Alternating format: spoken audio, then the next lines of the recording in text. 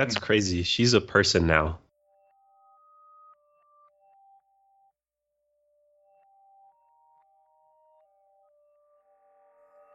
This episode is sponsored by Front End Masters. They have a terrific lineup of live courses you can attend either online or in person.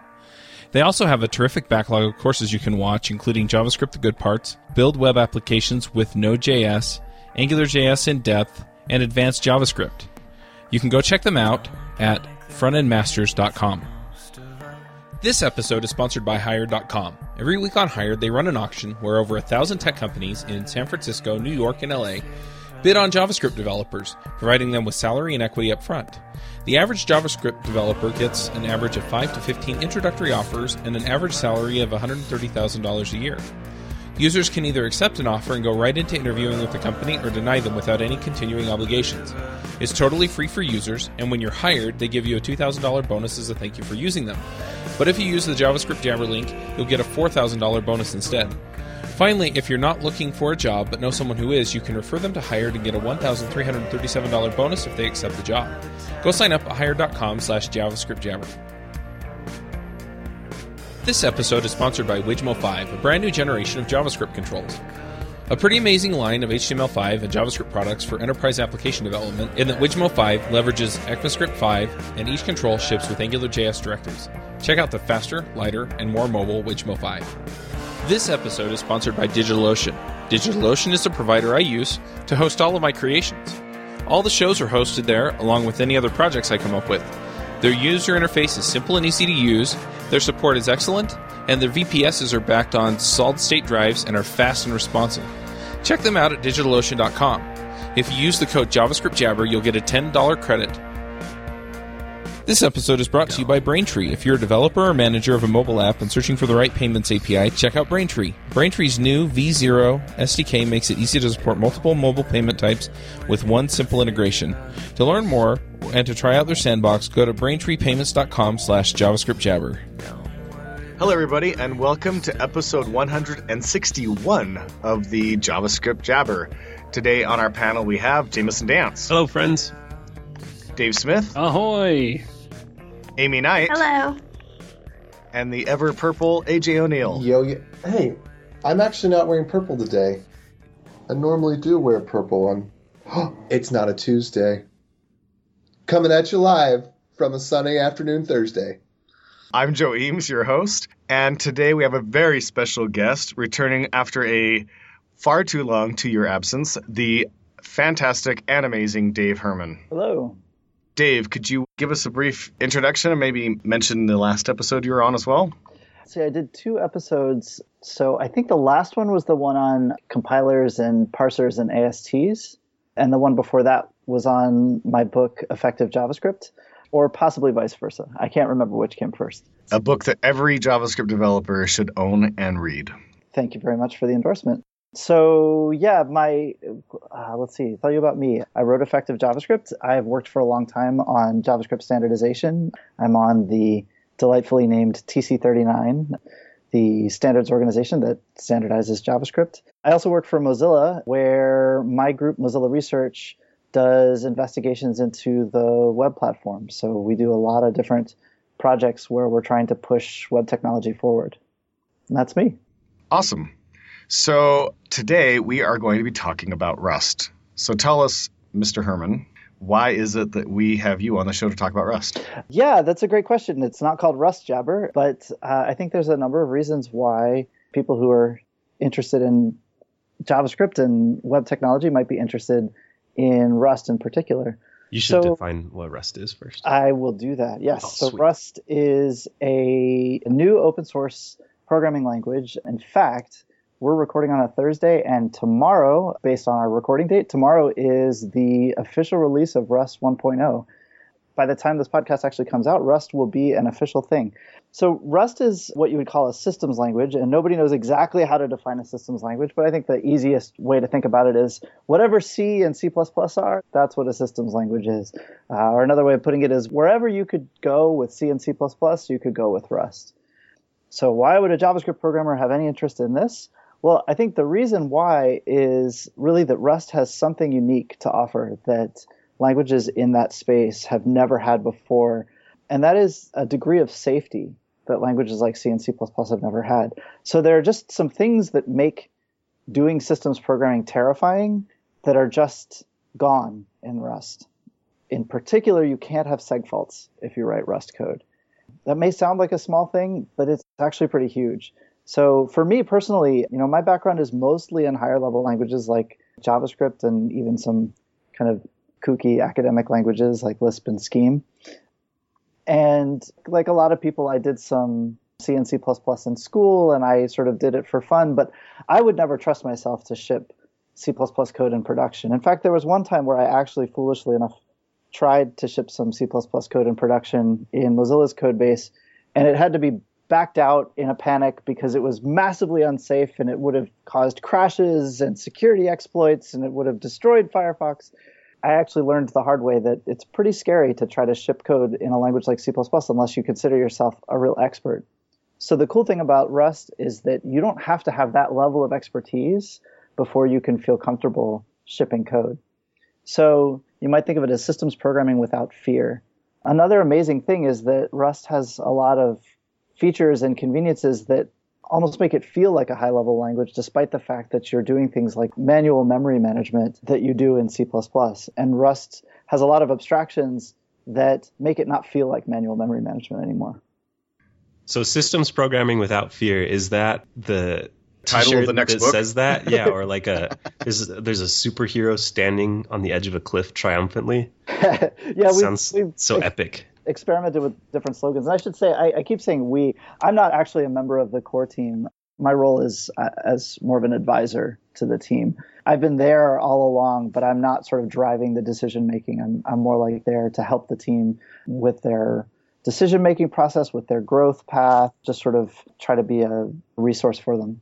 So when I say we, I don't actually mean that I'm like there doing the design or anything like that. And in fact, I'm actually not really an expert at Rust programming. I've just recently started writing my first modern Rust library. I'm writing a JavaScript parser, which we've talked about before, as kind of my first Rust project. Systems programming without fear is not the slogan that we've been using. We've been using slogans like low-level control and high-level safety or high-level convenience, because Rust really combines those two unique aspects of low-level programming languages and high-level programming languages in a way that's unique.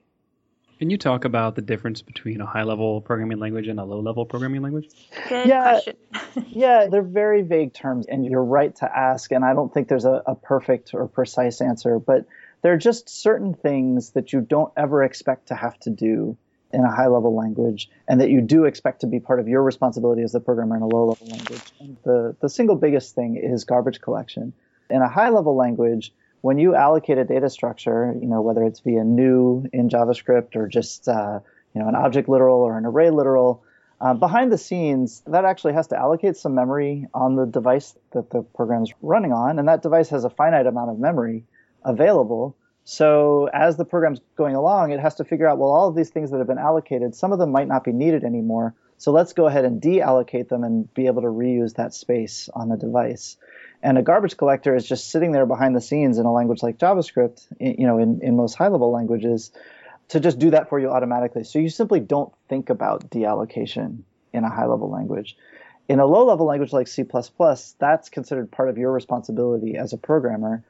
And there are a lot of abstractions you can use to make that more convenient, but there's no way that the language can guarantee that you'll do it safely. And in particular, what that means is that there are programmer bugs. We all know every program has bugs, but there are bugs that can cause your program to actually completely crash and burn in a completely unrecoverable way. What's even worse, in some settings, those bugs can actually be exploited by hackers to create security vulnerabilities. So that's generally referred to as memory safety. So typically, a high-level language will be memory safe because it just does that stuff for you automatically, and a low-level language will be memory unsafe. What's unique about Rust is that it gives you control over memory allocation the way you do in a low-level language, but it does it in a safe way. It still has that memory safety that you get in a high-level language. If low-level languages are so dangerous, what's the advantage of them? The primary advantage is performance, and in particular control over performance.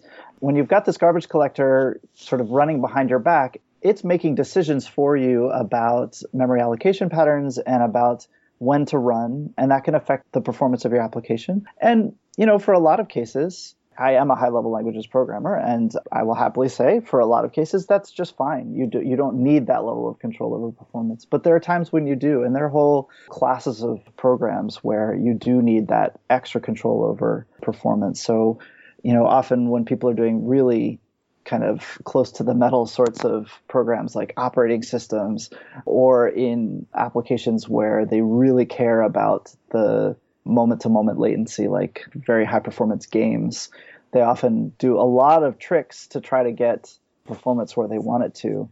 And so sometimes having that extra infrastructure sort of doing things on your behalf ends up making it harder for you to control the performance characteristics of your program. That alone might not sound super compelling because it's like, well, when am I going to write an operating system kernel? But there are just places that you can go with Rust or with C and C++ similarly, but without the guarantees of Rust, that you just can't go with a high-level language like JavaScript. So things like embedding into an existing framework or an existing language. So for example, the Tilda startup in Portland has their Skylight Ruby on Rails performance monitor, and they wanted that performance monitor to be, high reliability, low latency, but it had to run within Ruby, and it's much, much harder to embed inside of Ruby. Or the whole hardware hacking space. So you can get yourself a Raspberry Pi, and being able to have that complete control over the hardware that you can get in a language like C means that there are just some things that you can do that you can't do with a high-level language. So I was wondering too if we could maybe go over some more basic concepts. I am somewhat new to programming, and I know that some of the listeners are as well. So I guess if you're not new, this is a great review. But as I was reading about Rust, getting ready for the episode this week, I read a lot about stack versus heap memory and then segmentation faults, like you said. Can you go over the difference between stack and heap memory, and then also segmentation fault for people who maybe don't know? Absolutely. If you answer this correctly, you will get the job offer, by the way. Oh, no. I'm probably going to fail on this whole thing. But, if you're going to fail, do it in public. So stack versus heap is actually, I think, one of the things that makes it exciting and fun to go from a JavaScript programmer or a programmer in a high-level language to Rust, because it's a concept that you just don't think about most of the time in those languages. And so I think Rust is a nice language to start to learn some of these concepts. Luckily, you don't really have to learn the concept of segmentation faults since you're just guaranteed not to get them. But the idea of stack versus heap is when you're running your program, you're going along and you're calling some functions, and then when those functions return, you have more stuff that you're going to do. So if I call the function foo, and foo's doing some work, and then it needs to call bar, well, foo needs to remember what it was doing when it went off to ask bar to do its work. And so bar is going to come back when it's done, and then foo's going to continue where it left off. So the computer sort of needs to keep some scratch space about what it was doing when it kind of paused in the middle of doing foo and went off to doing bar. And so the stack is an area of memory. This is sort of the typical way that most programming languages are implemented, where there will be some space reserved in a stack-like fashion where you're doing foo and it keeps its local memory in one little piece of area that you can think of as a single entry on that stack. And then when it goes into doing bar, it'll push another entry onto the stack for what it's doing on bar, and bar might call Baz, and Baz might call Quooks, and it can keep on going, and that stack can get bigger and bigger, and each time a function returns, it pops off the work that it was doing on the stack. So the stack is like a little local scratch space for functions to keep track of the work that they're doing, and that sort of follows the same order of operations that you're doing the function calls in. The heap is a place that's sort of more unpredictable. It's like when you just dynamically allocate a data structure and you don't know how long that data structure is going to be around. It just sits there living on the heap. But in a language like JavaScript, you don't really have control over what ends up on the stack and what ends up on the heap. That's just completely up to the implementation of the language to decide when it's going to store things on the stack and when it's going to store things on the heap. This is another one of those sort of distinctions between high-level and low-level programming, that in low-level languages, the stack is seen as something that's more directly under the control over the programmer. And so in Rust, you actually have a very clear contract with the language where you know when you allocate a piece of memory, whether it lives in that stack space or whether it lives in the heap space. And that gives you a lot more control over things like how long a data structure is going to live and when it's going to be deallocated. It also gives you control over locality, which is a really low-level concept. It sort of corresponds to where in the hardware things are actually being stored. And there's a lot of benefits in modern hardware to having data that's going to be accessed near each other in time actually exist in a similar place in the hardware. So the stack gives you sort of improved performance that way. Then it also leads to some really cool programming patterns that are very popular in C++ because you have control over the stack, and they're not as popular in high-level languages because you don't have that control. So there's this whole idiom in C++ called RAII, which is like the worst named concept ever. The resource acquisition is initialization, and like basically none of those words corresponds to the intuition. But it's basically, because this stack follows a very predictable ordering, it means that when you have stuff going on in your program that you want to have in a particular ordering, you can kind of leverage the stack to be sure that things are going to happen in the order that you want. And that allows you to do a whole lot of memory management that feels almost as automatic as garbage collection. So that's kind of one of the central tricks in Rust that makes it feel like a high-level language, but where you still get the predictability of exactly when things are happening. So you're saying that Rust does indeed have garbage collection? No. So at some point, we do intend to have a garbage collector. But at this point, like with Rust 1.0, there is no garbage collector in the language. So basically, all of the memory management is under your control. It's just that there's a lot of abstractions, particularly tied into this RAII idiom, that mean that you're never actually having to write out explicitly, delete or free like you would in a language like C++. And in fact, C++ itself uses a lot of these same abstractions to make it feel higher level. We've talked a lot about kind of the background of Rust and the maybe purpose of Rust. We haven't really talked about the features of the language a little bit, except tangentially. Do you want to walk us through the core of Rust a little bit? Sure.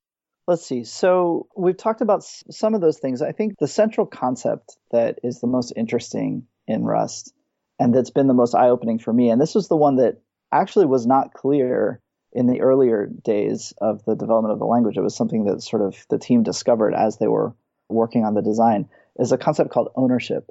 So when you're having to deal with memory management explicitly, you have to figure out programming patterns. And it's really no different from any other kind of programming. Like we have all of these raw pieces of, okay, you're handed a language and you're handed some APIs, but now how do you actually use them in practice? And memory management is the thing you don't have to deal with in other languages, but in a low-level language, since you have to deal with it, we had to figure out what do those idioms look like. And we realized that there was this one idiom that ended up being the central concept in all of Rust, and it tied in so many different things. It also allowed us to simplify the design enormously over the years. And that concept is called ownership. So the idea of ownership is that you have a sense of when a data structure is allocated, there's one point in the program that you can point to and say that this is the piece of the program that is responsible for managing that piece of data and for deciding when that piece of data is dead. And we talked a little bit about stack versus heap. As it turns out, in systems programming, a lot of the data that you allocate can actually ultimately be owned by the stack in the sense that you create some local variable in a function, and that local variable is where you first allocate the data structure that you're using. And then when that function is done with that data structure, it decides to throw that data structure away. And so you can say, okay, this stack frame where this local variable exists, this local function is actually the owner of this piece of data. And so with ownership comes sort of rights and responsibilities. You have the right as the owner of a data structure to destroy it, and you have the responsibility of managing its lifetime. So it's also your responsibility to destroy it when you're done with it. And so along with ownership, there's kind of a very closely related concept of borrowing and lending.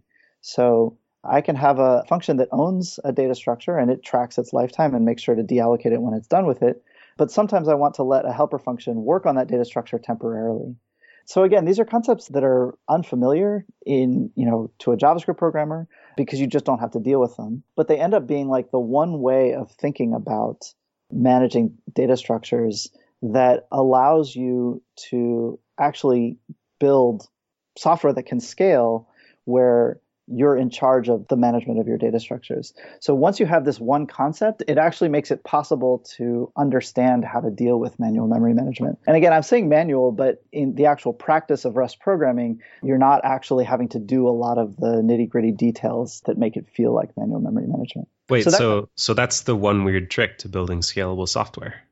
Well, I would There's say a BuzzFeed article. It's the one weird trick to scalable systems software. Yeah, sure. I think it's actually pretty important, BuzzFeed or no, that you can distill, all of the concepts in programming language to one most important thing, because there's just only so many new things that you can learn at once.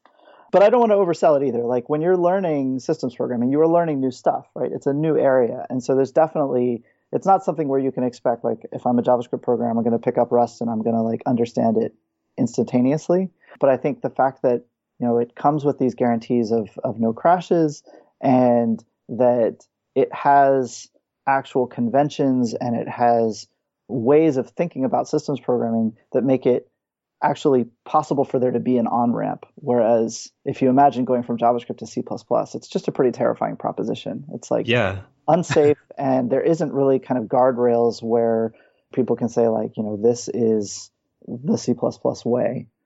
Yeah, that's part of the scary part is if you pick up C and you want to write an operating system, there's this whole other set of knowledge that's like how to write good C. Because you can write terrible C because the language doesn't help you. And so it sounds like what you're saying is Rust in the language itself helps you write good Rust. Absolutely, yeah. And a lot of that comes from the type system. So Rust has a static type system that actually prevents you from having those flaws. But that type system is also kind of keeping you on the straight and narrow path to writing sort of idiomatic code. Obviously, you can abuse any programming language, but it's sort of more of an opinionated language. And, when you're learning C and C++, there's this sense of like, well, I better be an expert before I ever try to ship anything. And I wanted to mention that Rust comes out of the box, like it already has had in production for several months, a modern package manager. So think like NPM or Ruby's bundler. And if you're just getting started in Rust and you've spent like a week writing Rust code, you don't have to feel embarrassed about shipping a library in that ecosystem, because you've got these guarantees from Rust that say, well, it just can't crash in these ways that you would never dare to do the same thing after a week of learning C++. So it's like, just like NPM or bundler or even, Perl's CPAN, you don't have to feel embarrassed about shipping bad code out there. Like that you've got an idea, you put the idea out there, and somebody might find something worthwhile in there. But I think that's a really liberating aspect of programming in kind of active dynamic ecosystems like NPM. And we can have that same kind of ecosystem in Rust because you have these strong guarantees from the language. I'm still pretty sure I'll find a way to embarrass myself. Oh, don't worry. I'm doing it too. I mean, I'm sure that people will look at my first Rust library and say that I'm doing it wrong.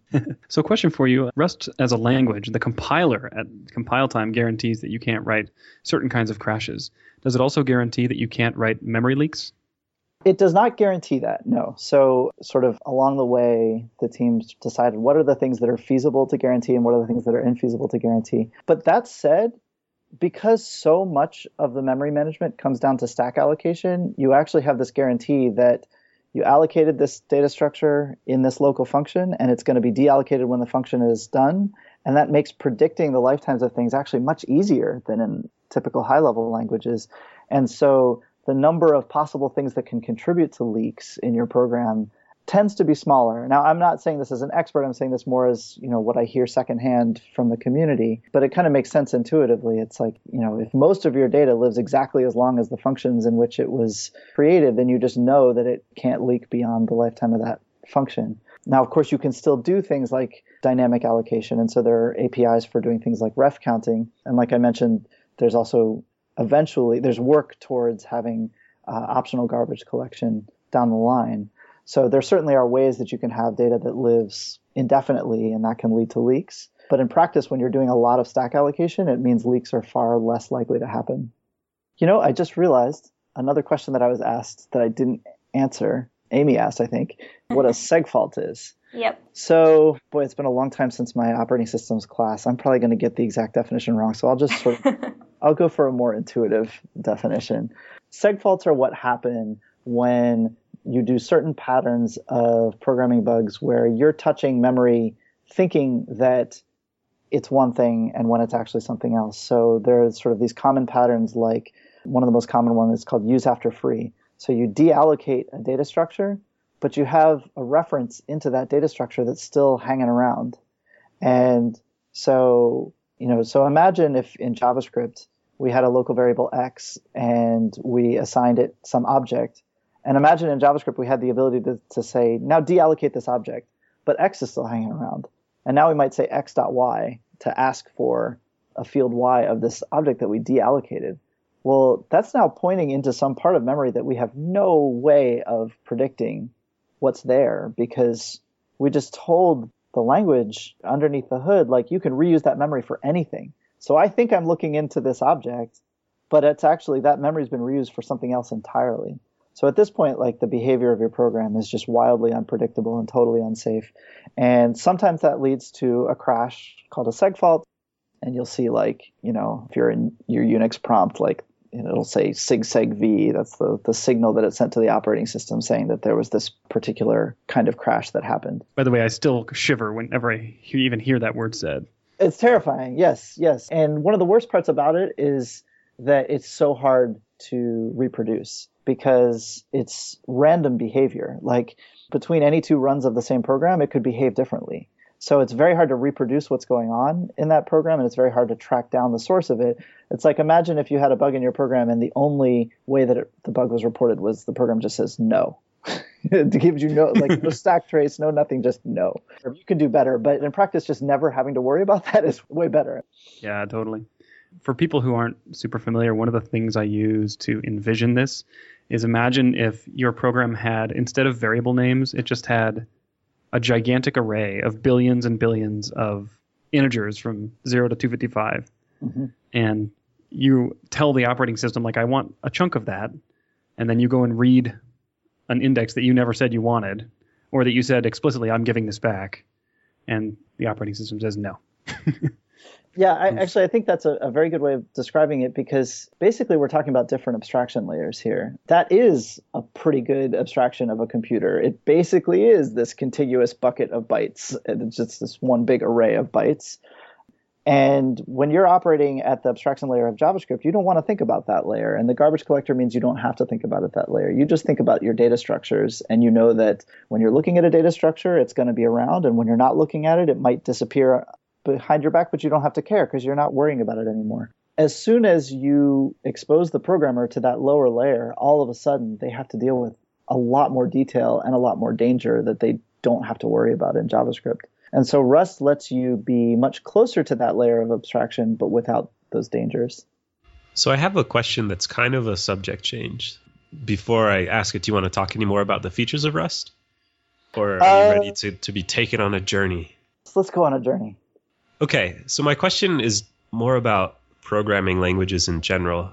I don't know if it's just me learning more or if it really is the industry changing, but I feel like there's a lot more focus on different programming languages. Even in JavaScript, there's a lot of ES6 stuff that is inspired by other languages. There's a lot of stuff in the ES7 spec that, I don't know, it just seems like more and more of my actual working career is involved in programming languages. Golang came out, and how much does the working programmer need to care about programming languages in general? Or do they just learn a tool and then go back to making their widgets in that tool? Does that make sense?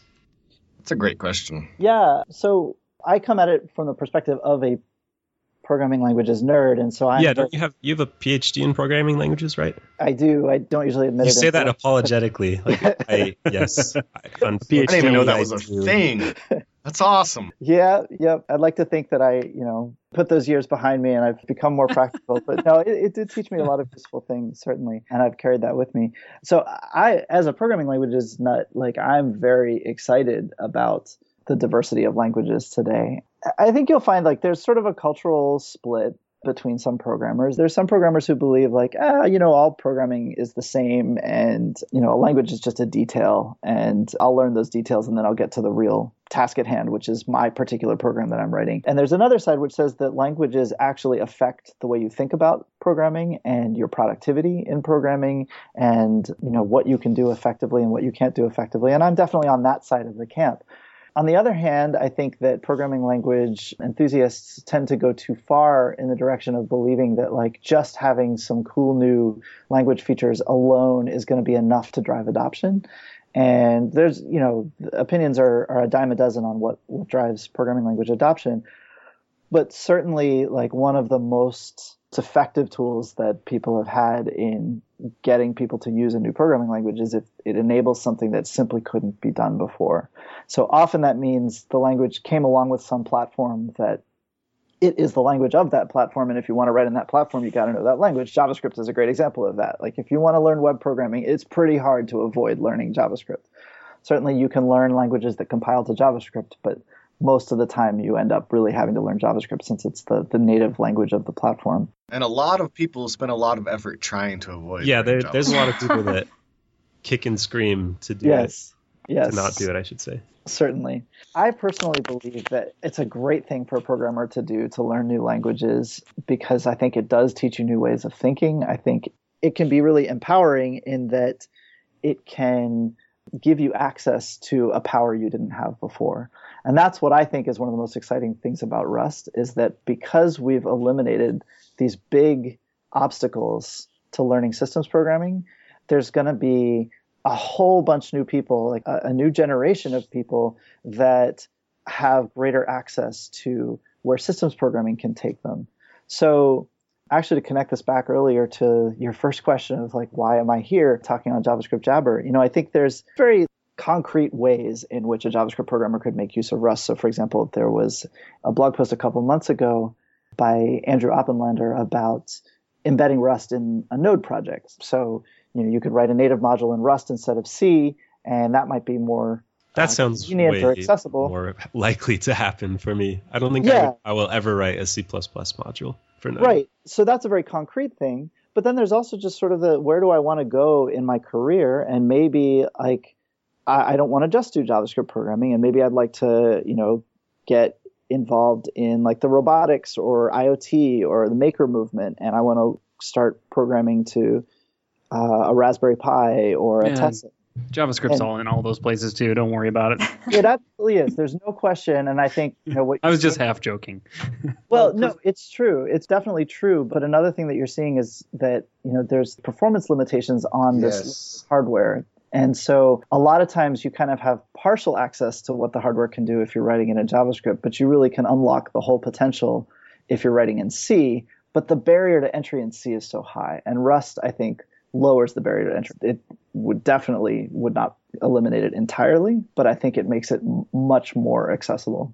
So with Rust, the multi-threaded aspect of it, do you get some multi-threaded access for free? How do you manage that? It is a concurrent and parallel programming language. It gives you access to threads, definitely. And again, sort of anything you can do in C and C++, you can do with Rust. Part of what's really cool about the concurrency story is you have all of that power. And again, it eliminates some of the most difficult gotchas that come with concurrent programming too. So, and in fact, this ties into the ownership story too. That's what's so amazing about ownership, is it turned out to be the central unifying theme in all of programming Rust. By tracking who owns data at any given time, you have control over shared mutable state. So it's sort of pretty widely understood that what makes threaded programming hard is shared mutable state. And what some languages have done in order to tame that is by allowing the sharing but eliminating the mutation. So Erlang is an example of that, where you have kind of an inherently concurrent programming language, and by not having mutation, they make it easier for different threads to be communicating with each other. With Rust, we allow sharing and we allow mutation, but we control when you're doing both.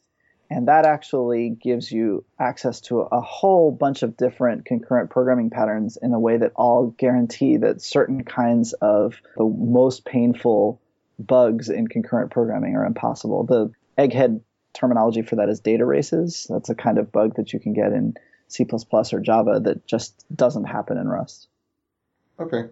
Yeah, because I've definitely felt the pain on Raspberry Pi of, you might have 4 cores, but you can't use them intuitively, I would say, from Node. Maybe I'm just not good enough of a Node developer in that area yet. Yeah, I mean, I'm not an expert at what you can do with multiple cores in Node. I haven't tracked what exactly you can do, but it's sort of JavaScript. It's hard to get over that hill in JavaScript. Yeah. In the browser, you have web workers, but debugging web workers has, well, maybe the tools have gotten better, but when I was playing with it, it was very, very hard. It's bad, and on top of that, web workers are limited in what you can do. Rust gives you much more power when it comes to multi-threaded programming.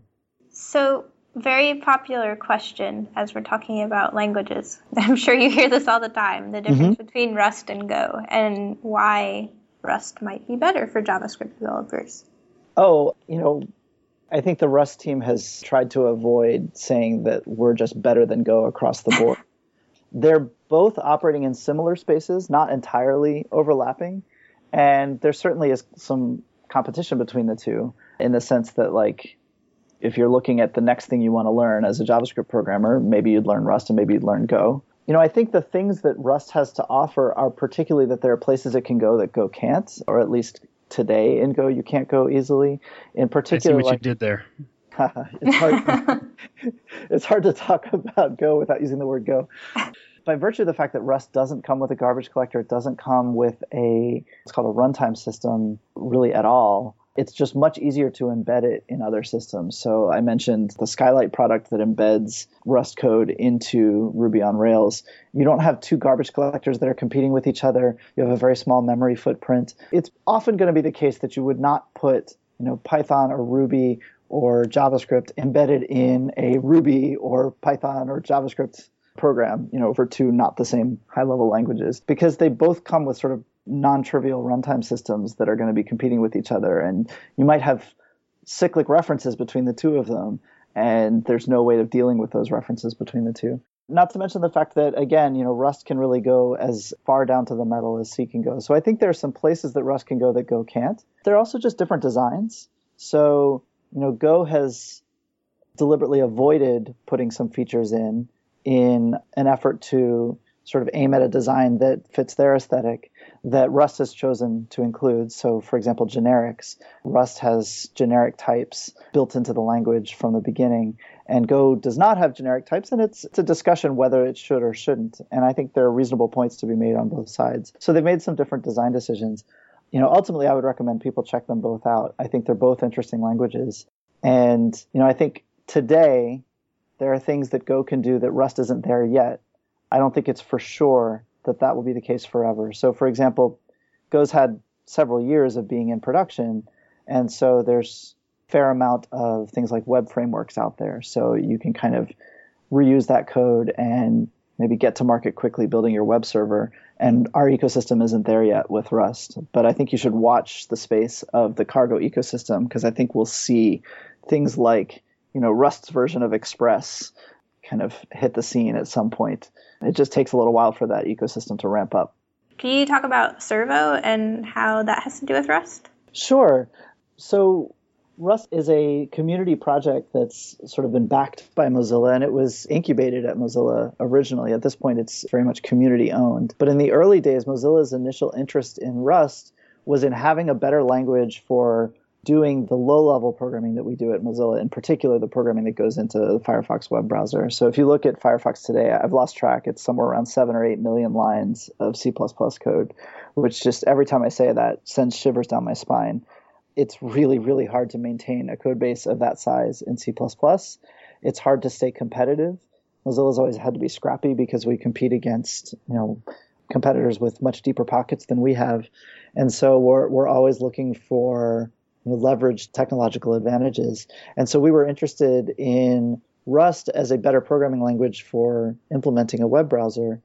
But once you're thinking about a new programming language for implementing a web browser, you also have the ability to rethink how you're writing that code too, because you're going to be rewriting a significant portion of the code. You might as well be thinking about the architecture. And so Servo was a project or still is a project, to rethink how we build browser rendering engines entirely, in particular to take advantage of modern hardware. So if you look at modern browsers, they actually all kind of track back to the original Netscape architecture of the 90s, which is just terribly out of date. It was designed for a computer hardware landscape that was very different than the one today.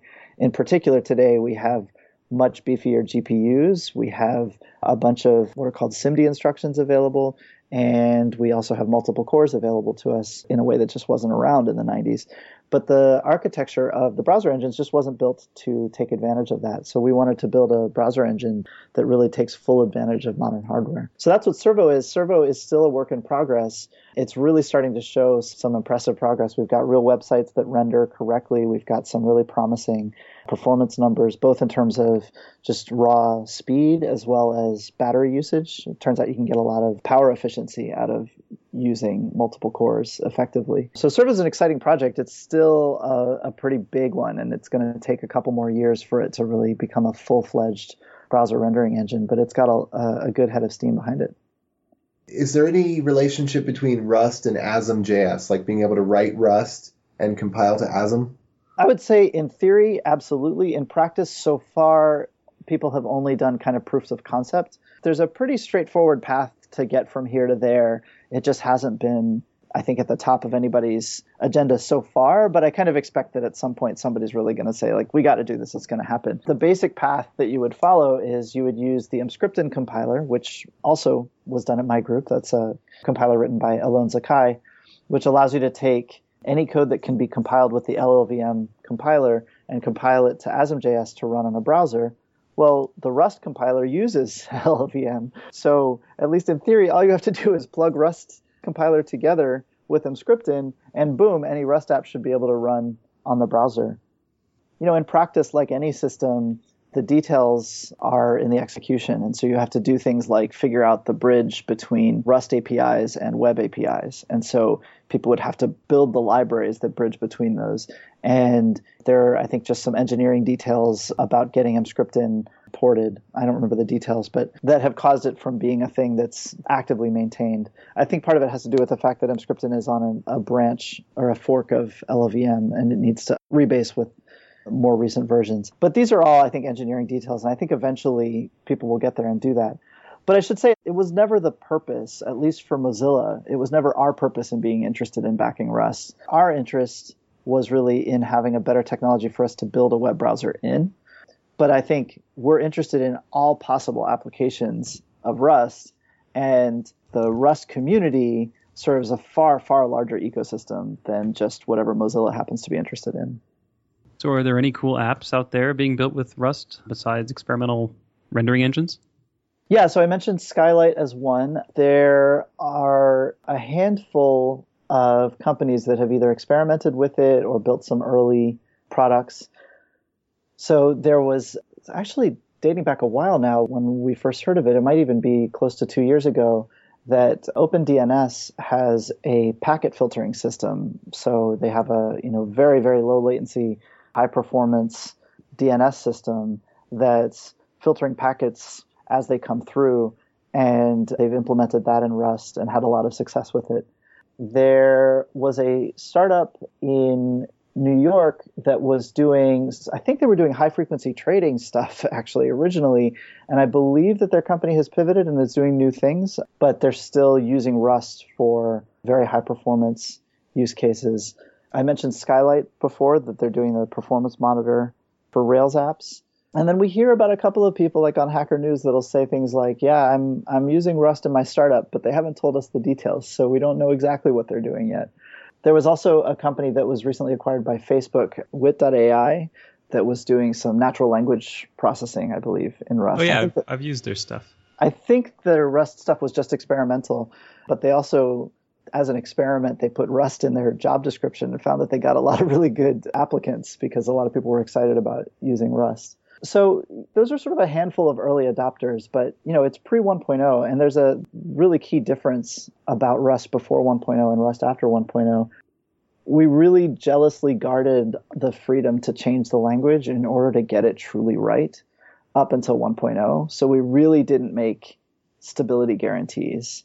And that meant that you could build something in Rust one day, and a week later, it might not even compile. And so that definitely caused churn in the community, and it that puts a limit on how big your adoption can grow, because for people to really be able to start depending on a platform, they need some stability guarantees. But we've made a very strong stability guarantee at 1.0. So Rust is adopting a 6-week train schedule similar to evergreen browsers like Firefox and Chrome. And it's respecting Semver. So, with each 6-week release, it's a minor version upgrade, which means that you have a strong backwards compatibility guarantee from version to version. So 1.0 is the beginning of a really strong stability promise from the language. And that means that people can really start to use it in production and know that they have real guarantees that their code is going to continue to work. So what hardware architectures can I write Rust code for now? I've lost track. Certainly we have the usuals on desktop. You can build for Android. I believe there are maybe a couple of ARM ports, and then there's some experimental ports as well. One of the cool things is that by having LLVM as the backend, we get to leverage a lot of the portability that you get from C and C++. There's non-zero work that goes into porting to a new platform, but we have a number of ports, some of them just maintained by the community, and people can pretty easily, submit new ports. So I think that set is going to keep growing. There's things like experimental ports for Raspberry Pi, for example. All right, so I want to kind of change topics just a little bit and talk about learning Rust. What's the best ways to get out there and learn Rust, especially if you're a JavaScript programmer? That's a great question. So a couple of years ago, there was a book that Steve Klabnik wrote, and he was coming from mostly a Ruby background as well as some JavaScript. He wrote a book called Rust for Rubyists, and he was kind of one of the early people who realized that, hey, there's this low-level language that actually has a lot of crossover appeal to high-level programmers, but it needs to be presented in a way that actually isn't not for somebody who's coming from a C++ background. And I think he may not have continued maintaining that book, primarily because he's actually joined the core team and is now really the one running the documentation. And so he's put a ton of work into building what I think now is just called the Rust book, which is a really from scratch, like get started from zero, learning Rust. And he cares a lot about the non-C++ audience. It can be a little tricky sometimes trying to have a book that can address both audiences, and I think that there will probably be room for different books or different guides or tutorials written for different kinds of audiences. But the book is actually a very good place to start. Also, I should mention that the IRC community for Rust places a lot of value in treating newcomers well and in general, like community conduct and, being kind to each other. So newbies don't have to worry that this is going to be like, I'm a JavaScript programmer and I'm about to go ask Linus Torvalds how to hack a Linux kernel module. It's not going to be like that. If you come to Rust and you've never written a line of C++ in your life and you've never written any Rust, you can ask whatever newbie question you want and you will find that people will really work hard to help you get up to speed. So there's a great IRC culture, and even just to go and ask that same question you just asked me, that's another place that I would go. Awesome. Well, I guess it's about time to wrap up. If we don't have anything final from the peanut gallery. Our panel, any last questions, or should we move on to picks? I'm question free. All right, let's move on to picks. Dave, would you like to go first? Oh, sure. Happy to do it. I have 3 picks for you today. The first one is another podcast called Software Engineering Radio. And this is a pretty cool podcast with a really broad set of topics regarding software development. And I found it to be super informative. Sometimes they get really academic and geeky, which is cool. And then sometimes they get super pragmatic, which is also cool. Cool subjects. One of my favorite ones was an episode about technical debt, which really changed my perspective on what that term can mean. The second one is a book by one of my favorite authors, Clayton Christensen. And the title of the book is called How Will You Measure Your Life? And it's not what I thought at first, which is looking back at the end of your life, how will you come up with a score? 0 to 100%. It's more about how can you use proven business theory to improve things in your life, which I thought was really cool. And he explores all kinds of different facets. And he's a very thoughtful man, and I really appreciated his perspective in this book. And then finally, an oldie but a goodie, a little pre-episode chatter from today. one of my favorite bands when I was a teenager, like 400 years ago approximately. And the band is called Presidents of the United States of America, and they're an awesome band. I don't know if you'd call them rock or hard rock, but had some great classics like Peaches and a few others, and I just pulled them up on YouTube and reminisced a little. So there's a little blast from my past, and maybe it'll be something for your present. Awesome. AJ, how about you? Oh, yeah. So we were talking a little bit at the beginning about C, and it's hard to do, and that's totally true. But there's this one series of design patterns. I think I've picked this before, and so I'm just going to throw a link to that in there. But it talks about how to do design patterns in C. And if you can do design patterns in C, then you'll be a better programmer, I promise. I give you my personal guarantee, like implementing different design patterns in a really hard environment makes your brain better. Also, I'm really hating Microsoft right now because they're doing things that aren't stupid, and that's inconsistent. And so now I don't know which category to put them in. Like, are they bad or are they good? But they did something really good. They adopted ASM.js, and they have a blog article explaining that and some of the process with Chakra. They also have got a fork of, I'm not sure whether it was Node or IO.js, but they've got a fork where they're implementing it on top of Chakra, which also sounds good. It worries me. What's going on over there? And TypeScript, I mean, like, they actually have good things that are happening. I had confused. Anyway, and also I'll pick another podcast, actually, the Web Platform podcast. I had an angry moment of rant on Google Plus about some things I don't agree with and the direction of ES6, and one of the guys reached out to me and was like, why don't you like it? Let's talk about that. And then we did a show with one of the guys from the committee, the TC39, and he corrected some of my misunderstandings about ES6, and I hopefully enlightened him about some of the issues that may exist there. And that was kind of fun. So I'll put a link to that episode.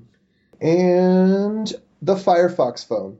I should pick this one every week. I love the Firefox OS. And I think that you should get in touch with Dan Callahan if you want a phone to play with because you actually think you will use it. And I will leave it up to your Googling skills to find Dan Callahan's contact information so that you at least have to do some work before you ask him for a beautiful, shiny phone. Love it. Love it. All right, Amy. How about you next? Okay, so as I was kind of preparing and reading a bit to get ready for the episode this week, I remembered some really good resources I used a while back before I did my boot camp and before I started working. It was iTunes U, and there's especially a good course on there. It's called CS 106A, and it's a Stanford course, but obviously you can take it for free because it's on iTunes U. So I'm going to put a link to that specific course. There's other really good material on iTunes U too. And then my second pick, a couple weeks ago, I picked cat strollers. I have another cat pick. So everyone's probably familiar with giving your cat catnip, which is great, and they do crazy things. But I recently realized that you can also give them valerian, and that, if anyone's familiar with valerian, it like makes humans sleepy. I take it at night sometimes to help fall asleep. But it works the opposite in cats, and it is like crazy. It puts catnip to shame. So oh my gosh. Yeah, try valerian for your cat. My cat absolutely like flipped out. Like I was scared he was gonna overdose or something. We were gonna have to take him to the emergency vet. Ask your doctor if valerian is right for your cat. Yeah, do you have to get a prescription for that? Or? I mean, he acted so crazy just from sniffing it a little bit that I started Googling thinking he was gonna have a heart attack or something. But apparently it's okay, and you can actually buy it. So try giving your cat valerian. I'm so gonna try They this. give it to overweight cats to make them more active. Anyway, so those are my picks. Now, Amy, if you're tired of making like cat picks, I'm completely willing to ship my 12-year-old daughter out to you, and then after a while you'll have some like horrible kid picks. Yeah, I seem to have I always try to do one non-programming pick, and so there seems to be a theme here. I either have one healthy pick or a cat pick. So I guess everybody can tell what I do in my free time. I'd just be interested to find out what drugs you suggest giving 12-year-old girls after time frame. I don't know about that. None. All right, Jameson, how about you? Okay, I have 3 picks. The first pick is a live album by one of my favorite bands, the Deer Hunter. It's kind of big, progressive-ish rock, but it's very approachable. I guess it's rock with progressive influences instead of progressive rock. And they just kind of dropped it out of nowhere without announcing it, and it's incredible. It's really good. The next pick is a book called Designing Data-Intensive Applications. It's all about kind of back-end engineering from the database up to distributed systems. And it explains very clearly how database storage engines work. They'd always been kind of opaque to me. They're just machines that you put data into and get data back out. But no, they're actually programs, and you can understand how they work. And it goes up to talking about building big distributed systems and streaming and all kinds of cool stuff that I think is fun. And my last pick is a blog called Perless Languages, or a blog post called Perless Languages by Fogus. He's kind of a famous programming languages and CS blogger. And he wrote a blog post about languages that expand your brain. There's this guy named Alan Perlis who said a language that doesn't affect the way you think about programming is not worth knowing. And so this term Perlis languages came to mean languages you learn to teach you something. It seems like that was one of the big themes of the show today, is that learning Rust will teach you stuff about computers. And there's this giant list of languages that will teach you all kinds of different stuff on this blog post. So that's my pick. All right, I'll go next. For my first pick, I'm going to pick the game Galactic Civilizations 3. It just released today, May 14th. I loved previous versions of it. I've been playing it in beta, and it wasn't really great in beta because not enough stuff was finished, but it's just released and it's getting a ton of positive reviews, so I'm very excited to play it for real now that the real version is out. My second and final pick will be tangential to what AJ was talking about with Microsoft. Microsoft has recently released a new editor called Visual Studio Code, which we had a special episode about this on Adventures in Angular. And the main point of that was the fact that that was a terrible name for a product because it's such a generic word. I was going to say, does it finally support code? That's what I've been waiting for. Yeah, it's so funny because it's a little lightweight editor. It's multi-platform, works on Mac and Linux. And think of it, it's very analogous to Sublime. Who is this It's Microsoft, just like and what have Sublime. they done with the Microsoft that we all grew up with? Yeah, we all grew up with and agreed to hate because they were old and stodgy. Yeah, so it's actually a really cool editor. Right now, it's not fantastic. It's a pretty early release just because it hates ES6. So if you're programming in ES5, no big deal. Or if you're programming in, I think, TypeScript, it's great. It's also amazing at debugging Node, apparently. It has like a Node debugging experience that will make you just get weak in the knees. But right now I'm having problems with ES6. It underlines everything and thinks that everything is wrong. So, but overall, I really like the editor. It's got, awesome shortcut, multiple carrots, all the bells and whistles you'd expect from a good lightweight editor. And so that will be my second and final pick. And last, we have Dave. We're all excited to hear what your picks are because they're usually so fantastically pedantic. Pedantic. Hey, wait, before you do your picks, I have one question I wanted to ask you. How many computer programming languages do you feel comfortable with? Do I feel comfortable with? Oh, I don't know. I mean, I think just because you understand the concepts of programming languages doesn't mean that you're actually effective at working with them. Like, it takes a lot of experience to be kind of fluent in a programming language. So are you going to say 0? Just kidding. I don't know. Like, a lot of my job doesn't involve coding anymore. So sometimes I feel like I've gotten kind of out of touch. And usually my go-to language is JavaScript, when I'm hacking up something quick. So, I used to do Java. I'm, comfortable enough in C++ that I can read it. But like I said before, I'm terrified to ship C++ in production. I was a very avid user of the programming language Racket in grad school. And I'm trying to ramp up my Rust skills, but I don't claim to be an expert yet. I don't think there are any non-avid Racket users. It seems like everyone that uses it loves it. But you get out of touch. I mean, languages keep changing and growing, and the style that people use changes over time. And so I'm probably way out of touch with Racket at this point. So it's hard to claim, that just because I used to speak Racket, I still speak it just as well. So not actually that many. Well, for me, the most interesting and amazing thing out of that was that a guy who has a PhD in languages, his go-to language is JavaScript. Boom. Take that, Yeah. haters. Drop the mic. I like me some JavaScript. What can I say? Yeah. All right. So let's move on to your picks. All right. So my picks, let's see. For the first one, to be Rust themed, I mentioned that there are a number of hobbyist hardware kits where you can use Rust, but there's one that came out that uses Rust as one of its supported programming languages. That's the Tessel 2. Actually, the website is out and you can pre-order, but the board is not going to be shipping until August, I think. But it's a nice price point. It's $35. It's a cute little piece of hardware. And I have not gotten into the whole hobbyist hardware movement. I've sort of resisted it for years because I had a feeling I would get addicted and wouldn't be able to stop. But once I saw that there was one where you go to the website and it shows you Python, Node, and Rust code snippets, at that point I couldn't resist, so I went ahead and pre-ordered myself a couple of them. So I expect myself to start getting hooked pretty soon on hardware hacking. But have you pre-ordered the Firefox Flame?